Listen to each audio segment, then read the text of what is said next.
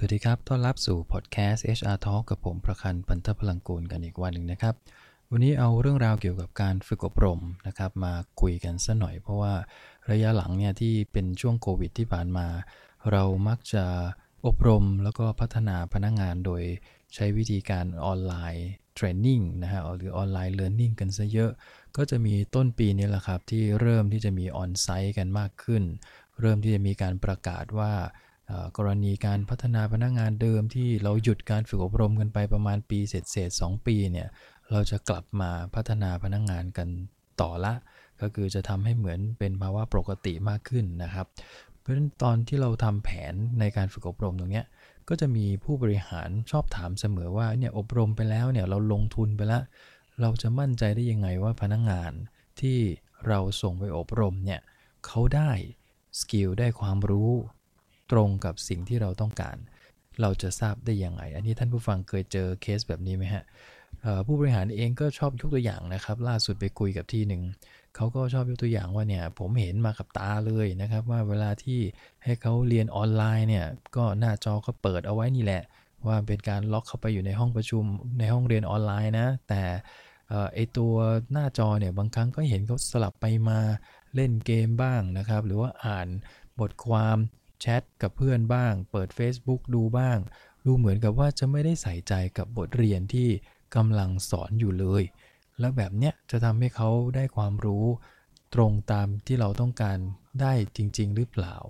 เราเสียเงินฟรีหรือเปล่าที่ให้พนักงานมาอบรมแต่ตัวพนักงานเองกลับไม่ยอมใส่ใจแบบนั้นคืออันนี้ต้องยอมรับนะครับว่าด้วยเทคโนโลยีเนี่ยโอเคมันมีข้อดีคือสามารถนั่งอยู่ที่บ้านตรงไหนก็ได้เสียบหูฟังเปิดหน้าจอก็นั่งเรียนหนังสือได้เลยถ้าเรามองในมุมของการเรียนหนังสือนะครับแต่มันมีข้อจำกัดก็คือฝั่งตรงกันข้ามเนี่ยคือผมอย่างเงี้ยผมเป็นวิทยากรสอนออนไลน์มาค่อนข้างจะเยอะภายในช่วงระยะเวลา2ปีที่ผ่านมาเนี่ยนะครับยอมรับนะครับว่าเราไม่รู้เลยว่าผู้เรียนเนี่ยเขาได้รับความรู้ตรงตามสิ่งที่เราต้องการจะสอนหรือเปล่าอันนี้ต้องยอมรับจริงๆเพราะว่าเราอยู่หน้าชั้นเนี่ยบางทีเราเห็นสบตานะ eye contact มันรู้นะครับว่าแต่ละคนตามทันไม่ทันบางคนนี่ตาแบบว่างเปล่าอย่างเงี้ยเราก็จะได้พูดซ้ำอีกทีนึงหรือไม่ก็เรียกเพื่อจะตอบแต่พอเป็นออนไลน์เนี่ยปิดกล้องกันหมดแล้วเราก็ไม่รู้ด้วยว่าตอนที่เราพูดอยู่เนี่ยคนนั่งฟังสักกี่คนในห้องมี20คนฟังกันถึง5คนไหมหรือจริงๆฟังแล้วครบ20คนจริงๆอันนี้เราไม่ทราบจริงๆเพราะฉะนั้นหน้าที่ของผู้ที่จะเป็นวิทยากรในช่วง2ปีที่เป็นออนไลน์เนี่ยผมคุยกับเพื่อนๆที่เป็นวิทยากรหลายคนนะเขาก็บอกว่าเราก็ทำหน้าที่ของเราให้ดีที่สุดคือบางครั้งเนี่ยเราเรียกตอบก็ยังเงียบเลยนะครับมีหลายครั้งที่เรียกชื่อตรงๆเลยนะครับว่าคุณกอไก่คุณขอไข่เรียกชื่อแต่ละท่านเลยครับว่ามีความคิดเห็นยังไงกับประเด็นเหล่านี้บ้างเงียบฮะคืออาศัยเดดแอร์เป็นเครื่องมือในการที่ทำให้วิทยากรต้องตอบเองอะไรแบบนั้นนะครับซึ่งสุดท้ายมันก็เลยทำให้เราไม่รู้ว่าเขาได้ความรู้หรือไม่ได้ความรู้อันนี้คือในมุมวิทยากรแต่ในมุมบริษัทเนี่ยถ้าเราส่งพนักงานเข้าไปอบรมในเรื่องอะไรแล้วเราต้องการผลลัพธ์ให้สามารถที่จะเอาความรู้ที่เขาเข้าอบรมเนี่ยมาใช้งานได้จริงๆเนี่ยนะครับมันต้องมีการวางแผนกันล่วงหน้านะคือไม่ใช่ทำแบบว่าอย่างที่ผมจะเล่าให้ฟังเนี่ยนะฮะคือถ้าเราทำวิธีการเหล่านี้รับรองว่าอบรมไม่ได้ผลแน่นอนแม้ว่าจะไม่ใช่ออนไลน์ก็ตามนะครับคือแม้ว่าอาจารย์จะมาสอนตัวเป็นๆเนี่ยแต่ถ้าไม่มีการวางแผนให้ดีรับรองว่ายังไงก็ไม่ได้ผลตัวแรกที่จะทำให้การอบรมของเราไม่ได้ผลก็คือจัดฝึกอบรมโดยไม่มีการเชื่อมโยงเป้าหมายแล้วก็กลยุทธ์ขององค์กรเลยคือนึกจะจัดอะไรก็จัดบางองค์กรนี่มีงบเหลือนะฮะถึงเวลามีงบอบรมเหลือไปหาเรื่องอะไรมาก็ได้นะครับผมยังเคยเจอเลยว่าอาจารย์เล่าให้มันขำๆหน่อยได้ไหมผมมีเงินเหลือบอกผมขำไม่ได้นะครับผมจะเป็นในแนวอีกแนวหนึ่งเพราะฉะนั้นอยากได้วิทยากรขำๆเนี่ยคุณก็ต้องไปหาเองคือฟังแล้วมีความรู้สึกว่าเงินเหลือก็เลยต้องใช้ให้หมดประมาณนั้นซึ่งคำถามคือมาเรียนแล้วได้อะไรอันนั้นอันที่1นะครับอันที่2ก็คือถ้าเราไม่เชื่อมโยงกับเป้าหมายองค์กรเนี่ยมันจะกลายเป็นการอบรมเรื่องเดิมๆวิชาความรู้ทักษะสมัยนี้เปลี่ยนเร็วนะครับเมื่อ5ปีที่แล้วเนี่ยบางเรื่องท่านลองสังเกตรื้อกลับไปก็ได้ครับโครงสร้างหลักสูตรฝึกอบรมสัก5ปีที่แล้วเนี่ยไม่ต้องถึงก็ได้สัก3ปีเมื่อเทียบกับช่วงเนี่ยผมว่าบางหลักสูตรนี่ตัดทิ้งเลยนะครับ คือมันไม่จำเป็นต้องเรียนแล้วหลักสูตรพวกนั้น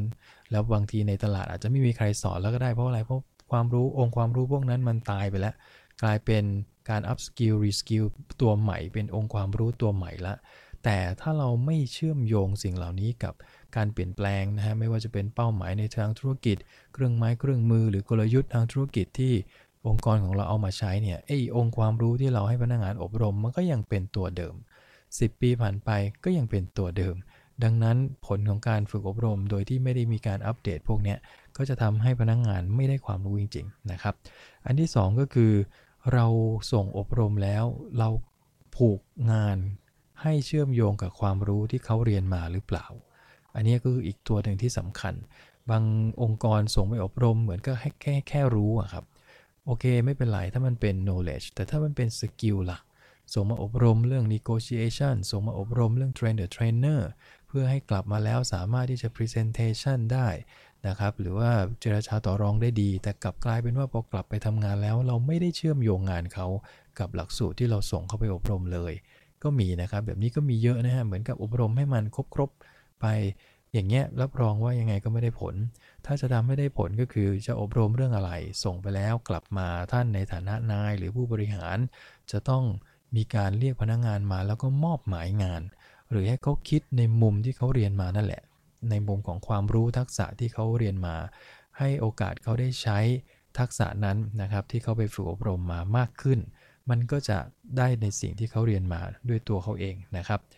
ตัวถัดมาที่มักจะทำให้มีปัญหาก็คือบางทีเราส่งไปอบรมแล้วเนี่ยเราก็ลืมนะฮะลืมว่าพนักงานกลุ่มนี้ส่งไปอบรมแล้วดังนั้นสิ่งที่สำคัญคือเราคงต้องมีลิสต์ปัจจุบันผมว่าแพลตฟอร์ม HR หลายๆตัวเนี่ยมันมีการจดประวัติการฝึกอบรมมาละดังนั้นนายที่ดีครับเวลาส่งพนักงานไปอบรมแล้วถ้าไม่อยากจะลืมนะครับก็ต้องเปิดลิสต์นี้ดูครับว่าพนักงานคนนี้ลูกน้องเราอบรมเรื่องอะไรมาแล้วบ้างถ้าเราจะมอบหมายงานนี้ล่ะเขาจะทำได้ไหม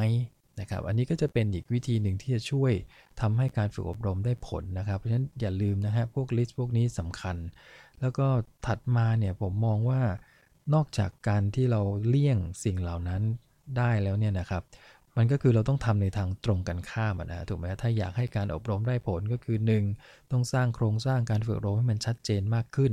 มีการกำหนดชุดหลักสูตรให้มันสอดคล้องกับ competency ของเราอีกทั้งเรื่องของตัวการฝึกอบรมก็ต้องสอดคล้องกับเรื่องของเป้าหมายธุรกิจนะสอดคล้องกับแนวคิดหรือความรู้ที่มันเปลี่ยนแปลงไปถัดมาอันนึงก็คือส่งไปแล้วก็ต้องมีการมอบหมายงานนะครับคือไม่ใช่ส่งมากลับมาปุ๊บไม่ได้มอบอะไรเลยยังคงทำงานแบบเดิมเราก็เลยไม่รู้ว่าอบรมไปได้ผลหรือไม่ได้ผลนะครับมันก็ต้องเชื่อมโยงกลับมาด้วยแล้วก็อีกตัวหนึ่งถ้าจะทำให้ได้ผลคือต้องเชื่อมระบบการพัฒนาพนักงานให้มันเข้ากับระบบบริหารผลงานคือเวลาเราประเมินผลงานเสร็จเนี่ยเราต้องบังคับให้แมเนเจอร์ทุกคนประเมินผลการเรียนรู้ด้วยหรือ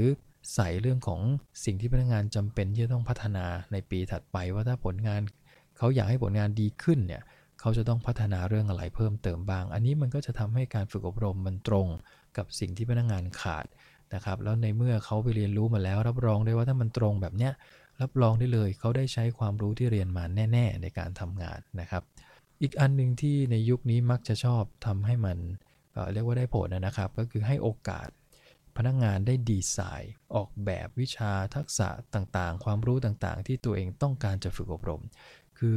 บางองค์กรก็ถามตรงๆนะครับว่าผลงานที่ผ่านมาปีเนี้ยคุณคิดว่ามีตรงไหนบ้างที่ยังต้องพัฒนาพนักงานก็จะบอกมานะครับพอบอกเสร็จปุ๊บนายก็จะบอกสนใจไหมล่ะคุณลองทำแผนมาดูสิว่าปีหน้าคุณอยากจะฝึกอบรมอยากจะออกไปเรียนรู้เรื่องอะไรบ้างพนักงานบางคนเขาทำมาเลยนะครับว่าเนี่ยนี่คือสิ่งที่อยากจะเรียนรู้แล้วนายก็สามารถจะเอาสิ่งเหล่านี้ไปคุยกับ HR หรือไปวางแผนในเชิงของการพัฒนาลูกน้องตัวเองต่อยอดได้อีกซึ่งถ้าพนักงานเป็นคนชงเรื่องขึ้นมาเองว่าเขาอยากจะอบรมเรื่องนี้ผมว่าเขาก็มีจิตใจที่อยากจะไปอบรมถึงเวลาอบรมกลับมาเขาก็จะเอาความรู้นี่แหละมาใช้เพราะเขาเป็นคนบอกเองถูกไหมฮะไม่ได้ถูกสั่งไม่ได้ถูกบอกว่าเอาคุณต้องไปอบรมเรื่องนี้โดยที่พนักงานก็งงว่านายส่งไปทำไมถ้าเป็นอย่างนี้รับรองว่ากลับมาก็คงไม่ได้ผลนะครับนั้นสิ่งเหล่านี้ก็คือสิ่งที่องค์กรเองนะครับไม่ว่าจะเป็น HR หรือผู้จัดการฝ่ายต่างๆของบริษัทเนี่ยจะต้องร่วมมือกันนะครับ ทำให้เรื่องของการพัฒนาพนักงานเป็นจริงเป็นจังมากขึ้นผูกเรื่องการพัฒนาให้เข้ากับการทำงานให้เข้ากับการประเมินผลงานให้เข้ากับเรื่องของ career path career plan เรื่องของ promotion จะต้องผูกเรื่องของการฝึกอบรมเข้าไปอยู่ในทุกจุดนะฮะแล้วก็ต้องมีเครื่องมือในการตรวจประเมิน